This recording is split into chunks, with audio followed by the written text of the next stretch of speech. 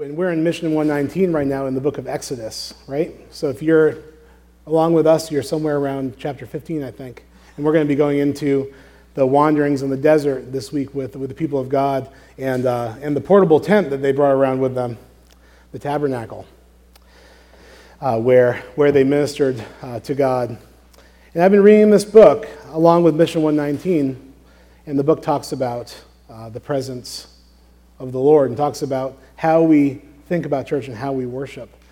And a point that this book makes is that the priests and the people that were worshiping in the tabernacle and the temple, they were going to minister before the Lord.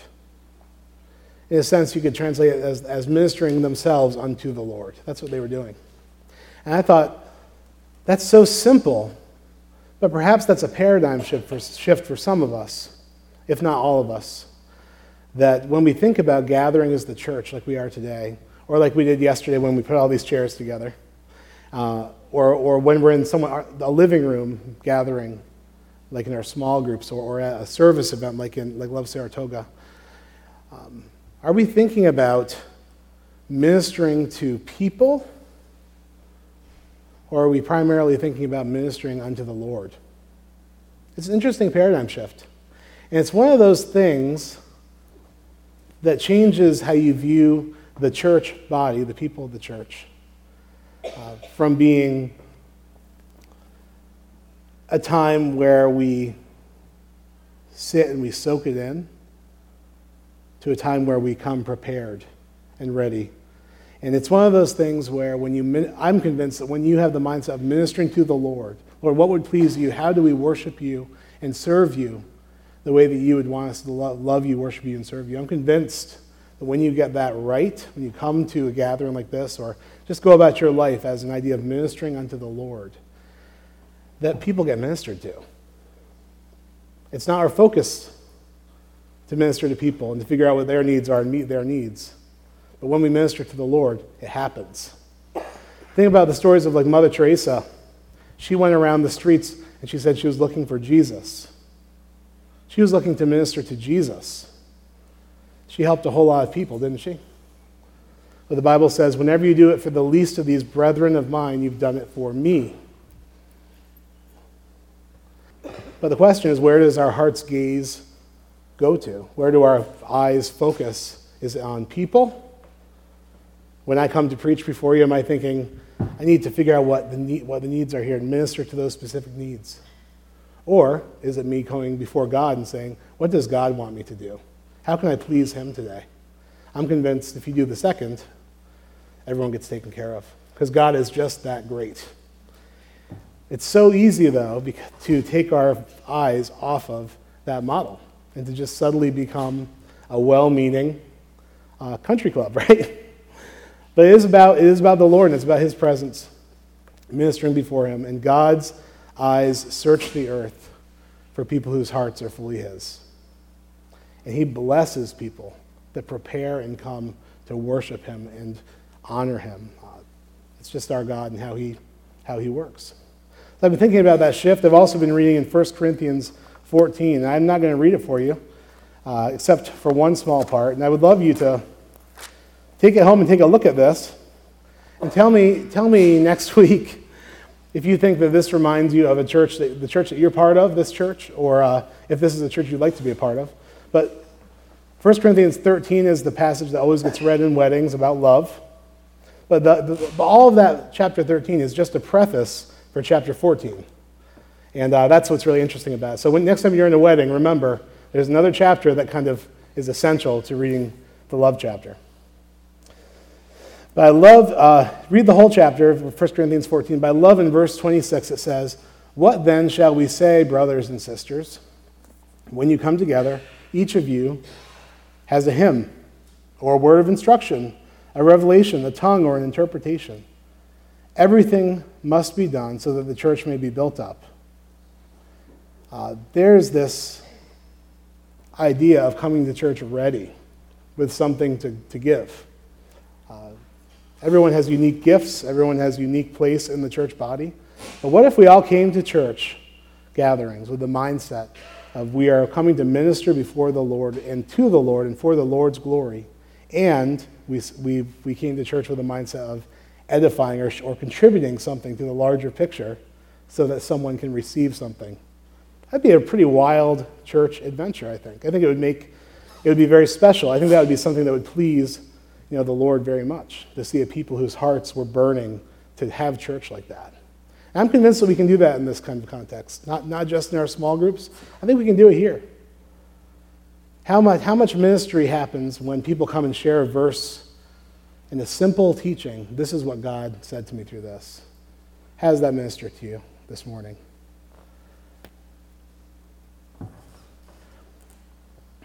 So that's just my thought in the beginning here. Does anyone have any pushback on that, or any reaction or thoughts based on that? It's good, okay. Heresy? Take the pressure off, yeah. Some of you are ministering here as much or more than I am, I hate to admit. Sometimes I'm amazed at what our volunteer ministers here do. I'm like, man, I want to be more like that person. They're so amazing. But yeah, some of you feel pressure, from ministry, the pressure to perform or to figure something out or to make the ministry go forward. But God's going to do that. We're called to one thing, and that's to Him. So this morning, I've been reflecting on these beautiful padded chairs that you're sitting on. They're really comfortable, and I'm a sentimental person. I have a bit of a nostalgic streak. Pastor Jorge could tell you about that because I'm pretty nostalgic, pretty sentimental. But these seats aren't everything, but they're a big deal because I heard a very wise person once say, the mind can only tolerate what the behind can bear. Can stand? I don't think saying the behind can bear is a very good thing to say, but can stand. So you really can only pay attention as long as you're comfortable. Or it'll just make it easier to fall asleep during my sermons. I'm not sure which. The seats are not everything, but they're a nice thing. We've been on folding chairs for over 20 years. They're our tabernacle chairs, the traveling tent worship of the people of God. And let me tell you, I became a follower of Jesus Christ in those folding chairs. And I felt my call to ministry sitting in one of those chairs. I was filled with the Holy Spirit for the first time in one of those chairs. And many of you can say that you have had many experiences of God in those burgundy folding chairs. I shared last week my son got his head stuck in those chairs on Easter. And that's funny. As long as he's okay, it's funny. I mean, when a kid gets hurt, as long as they're okay, it's often funny. Because how do they fall down so much? But those portable chairs kind of remind me, this sense. We were a traveling church. We met in the old mall. We met in the James Way. We met in where I started Come to New Life was back when we were in Lighthouse Baptist on Perry Road, which is now Perry Road Baptist Church. And then we moved into this building in 2005. And the chairs are kind of the sense of permanence. Like we have a temple. We have, like when King Solomon built the temple, like that was like the permanent structure. And we had just been traveling. But thinking about these new seats and thinking about the presence of God in our worship and thinking about how we gather as the church and what our mindset is coming into His presence has reminded me of the most important seat that's in the Bible. And we are going to be looking at this seat in our readings from Mission 119, I think, this week. And that seat is the mercy seat of God, found in the tabernacle, later found in the temple, when God's people used to worship in a structure built for God. So we're going to look at Hebrews 9, 1-14. Jason preached about the veil in the temple that was torn when Jesus died on the cross and rose again, and how that created us a way for us to come right to the Father, right to the Holy of Holies. Aaron, our teaching pastor, 2 weeks ago preached about how, all of us have sinned from the time of the first Adam till the present, but that Jesus has taken our sin on himself so that we can be saved. All of these ideas kind of highlight the holiness of God and how even with all that God has done for us and made all these accommodations for us to bring us into a place where we can worship him, that there's still an amazing holiness to God, incredible holiness and specificity in some of his instructions in coming before him. In Hebrews 9 is written after Jesus was crucified, but it's reflecting on the tabernacle and what that was like back in the day. It says, now the first covenant had regulations for worship and also an earthly sanctuary. A tabernacle was set up. In its first room were the lampstand and the table with its consecrated bread. This was called the holy place. Behind the second curtain was a room called the most holy place, which had the golden altar of incense and the gold-covered ark of the covenant. This ark contained the gold jar of manna, Aaron's staff that had budded, and the stone tablets of the covenant. Above the ark were the cherubim of the glory, overshadowing the atonement cover. The direct translation of that phrase, atonement cover, is the mercy seat. The mercy seat. So that was the lid to the ark. But we cannot discuss these things in detail now. When everything had been arranged like this, everything was set up just right, the priests entered regularly into the outer room to carry on their ministry. But only the high priest entered the inner room, and that only once a year, and never without blood, which he offered for himself, for the sins the people had committed in ignorance. The Holy Spirit was showing by this that the way into the most holy place had not yet been disclosed, as long as the first tabernacle was still functioning. This is an illustration for the present time, indicating that the gifts and sacrifices being offered in that style of worship were not able to clear the conscience of the worshiper. None of that was able to actually forgive sins. It was pointing to something else. They were only a matter of food and drink and various ceremonial washings, external regulations applying until the time of the new order. You're going to see this week that this tabernacle, very specific instructions from God were given on how to build this tabernacle. The message is that, of all of that, is that God is a holy God. That's the picture of the tabernacle. That he can't be approached just any way that people want to approach him, like improvisational, but he sets the terms and he sets the understanding of how we are to come before him.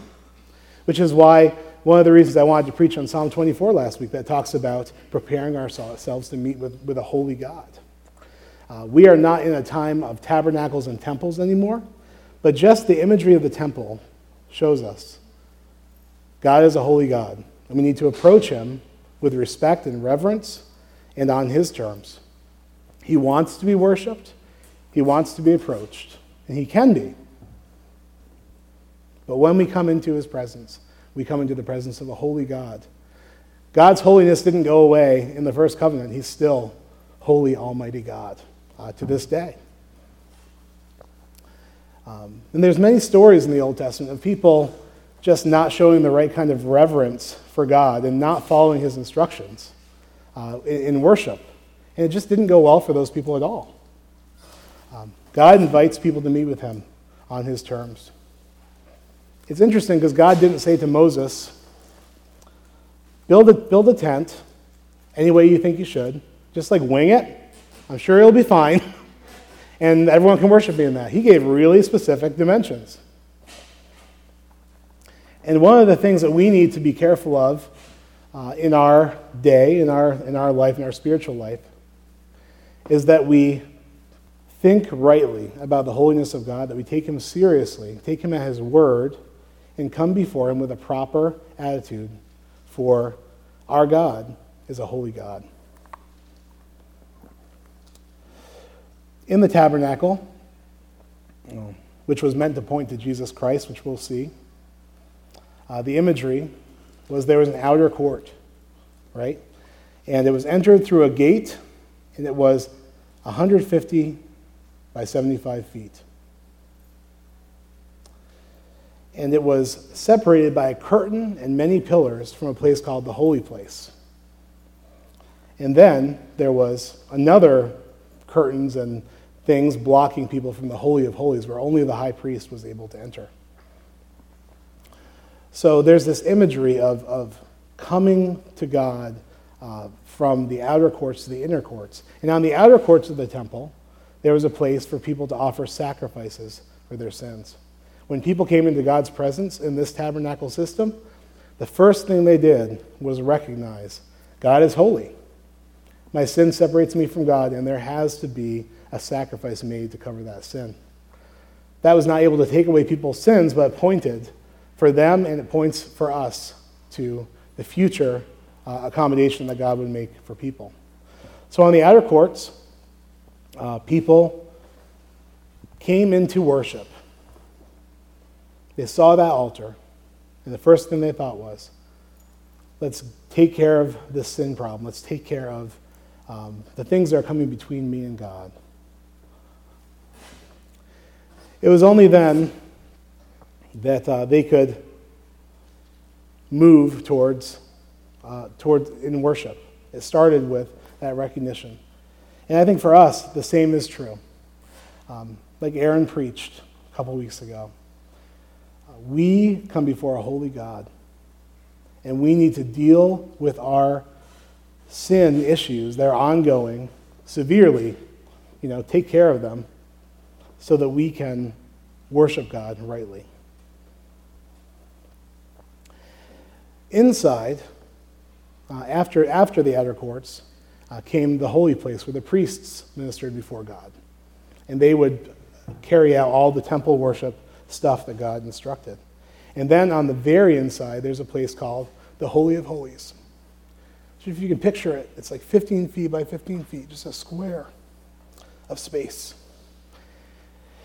And in that Holy of Holies, there was the Ark of the Covenant, which had the tablets of the Ten Commandments, which had Moses' staff, which was kind of known as Aaron's staff at this point, which had budded, a jar of manna, reminding people of God's provision, which we read about this week in the desert.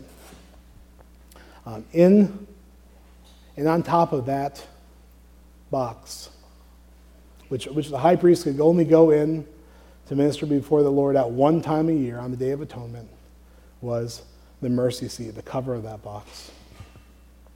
The lid was pure gold.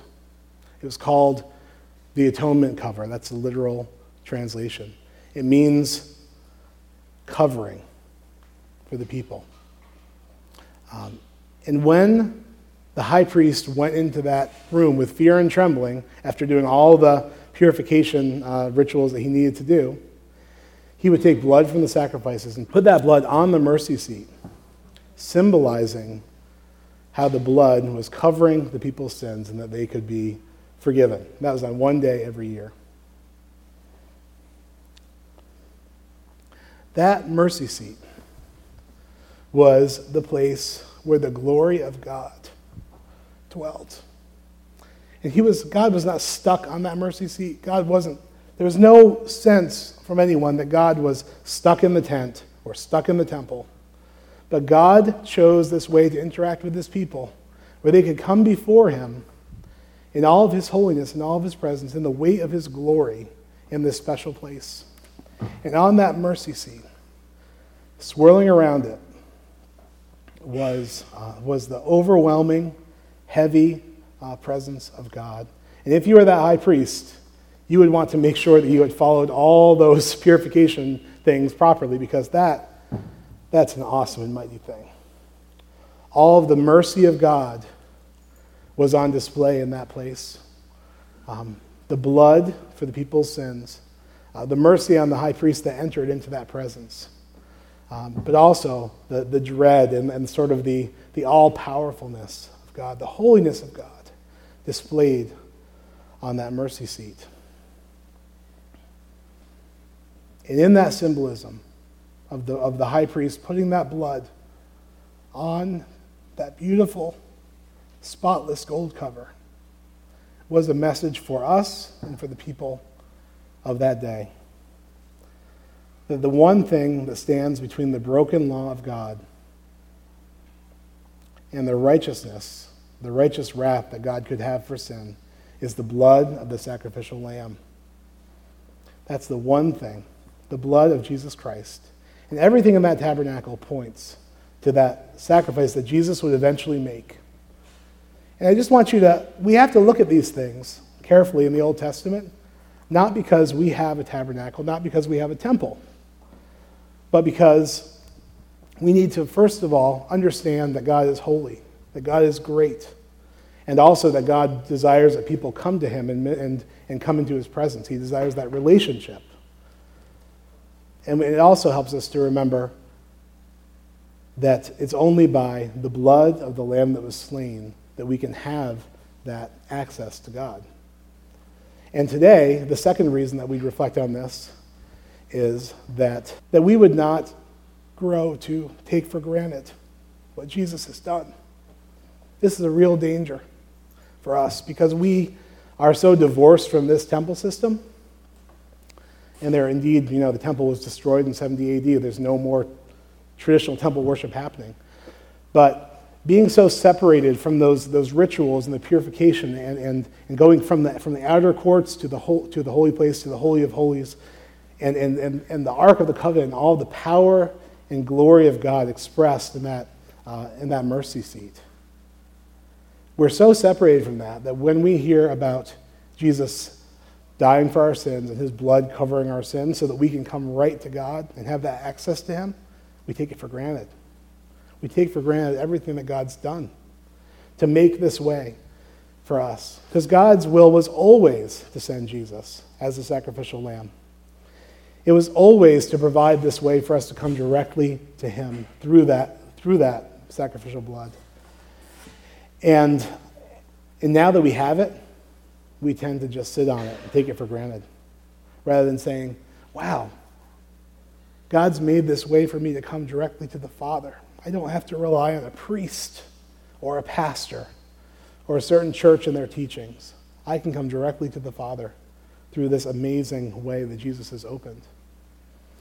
So looking into the second half of our passage.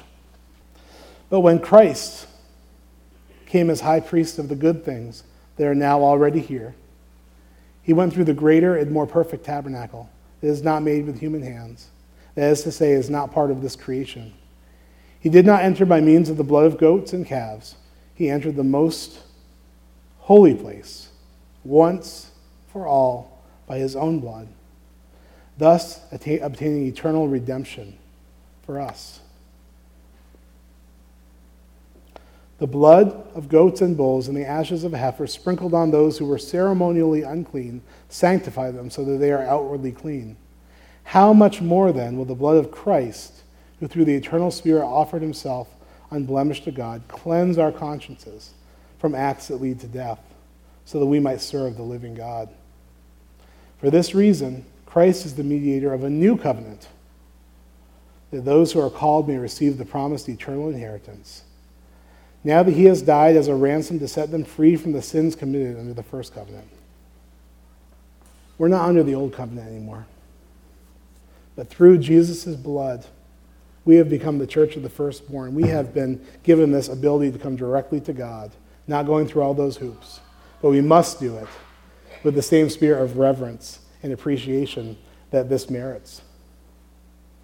So when I think about us gathering as a church, think about us being the church, thinking about us bringing something to the table every week, thinking about shifting our mindset from ministering to people or ministering for some other reason to ministering to God and honoring God. The root of all that is that we've been given this possibility through Jesus' sacrifice to do just that. It's been taken care of by him so that we can go forward.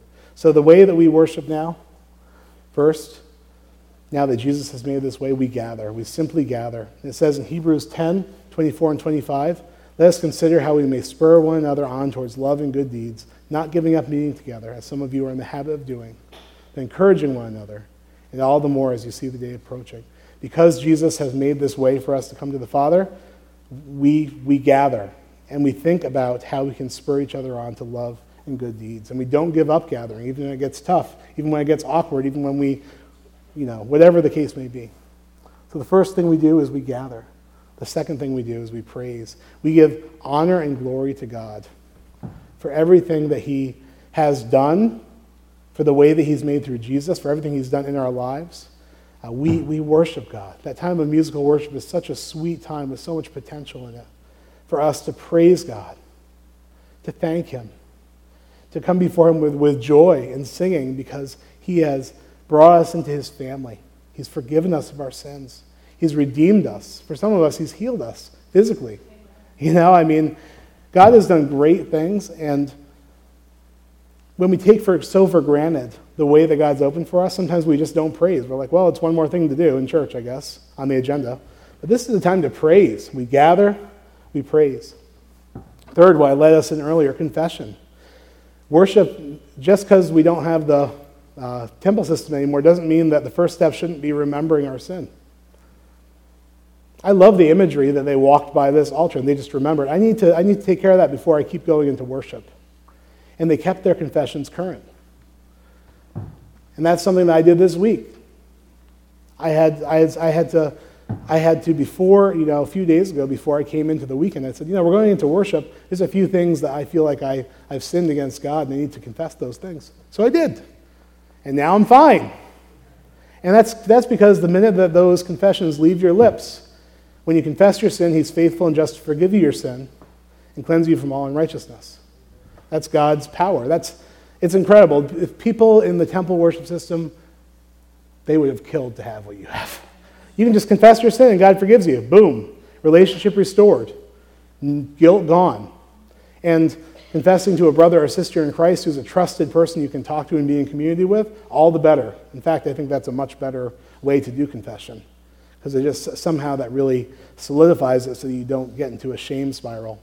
So we come into God's presence, we gather with an eye to give to other people, we praise God, and then we confess our sins. Next, we pray. In worship, we speak to God directly about what's on our minds. We pray for our church and for the people around us and for the things that God brings to our remembrance. We gather to hear from God's word, from each other, from the pastor, from the elders, from whoever has a word to share.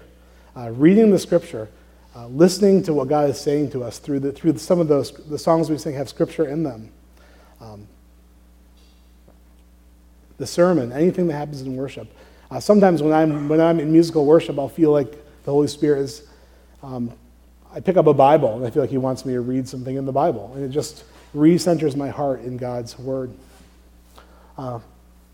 Next, we remember what Jesus did for us. This is so important. And maybe this should have been right at the beginning, after confession. We remember that the way that has been opened to us through Jesus, and that's why we take communion, to remember what Jesus did for us, that His blood has covered our sins. We give in church, not just financially. You have to understand that passage in 1 Corinthians 14, each person, it says, has a hymn or a word of instruction, a revelation, a tongue or an interpretation. There's so many ways in which we give in church. And I was just talking about this with one of our elders this morning. The thought, it's not just 10% of our money. We're tithing our lives. We're giving ourselves to God when we come to church. And it's a different mindset than coming to soak it all in.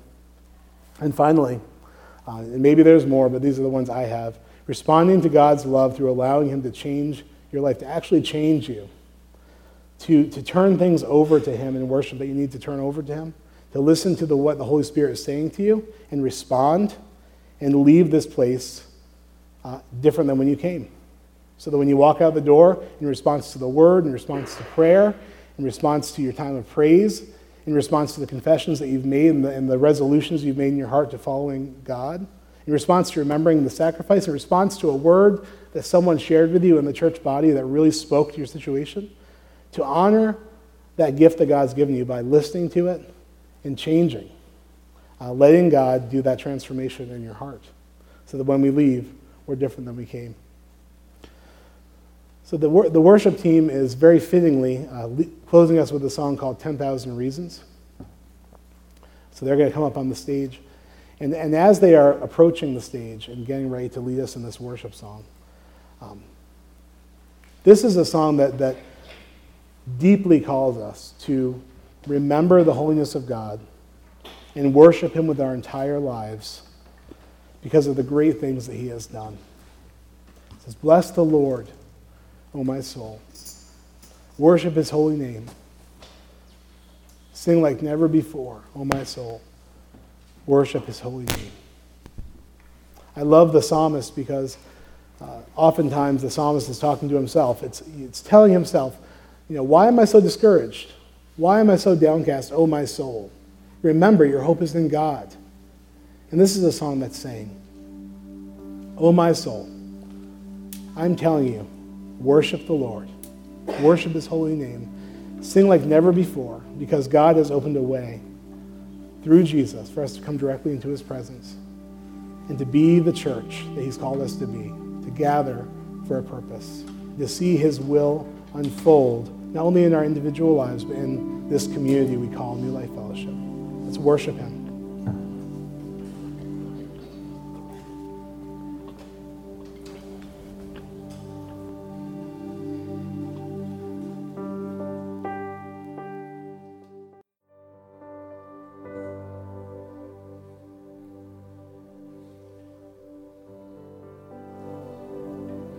Worship you, God. We worship you.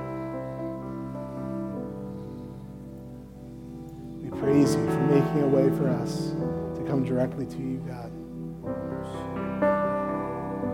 You are holy. You're worthy.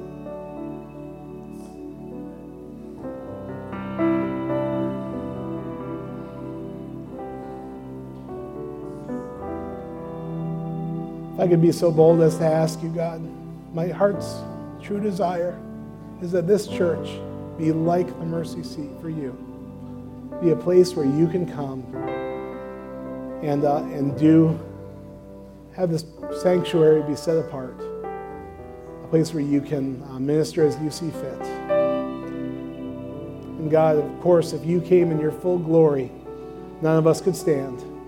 But as much as is possible, God, my desire is that we would be a place where your Holy Spirit has free reign, where you are worshipped and you are the Lord and we are not.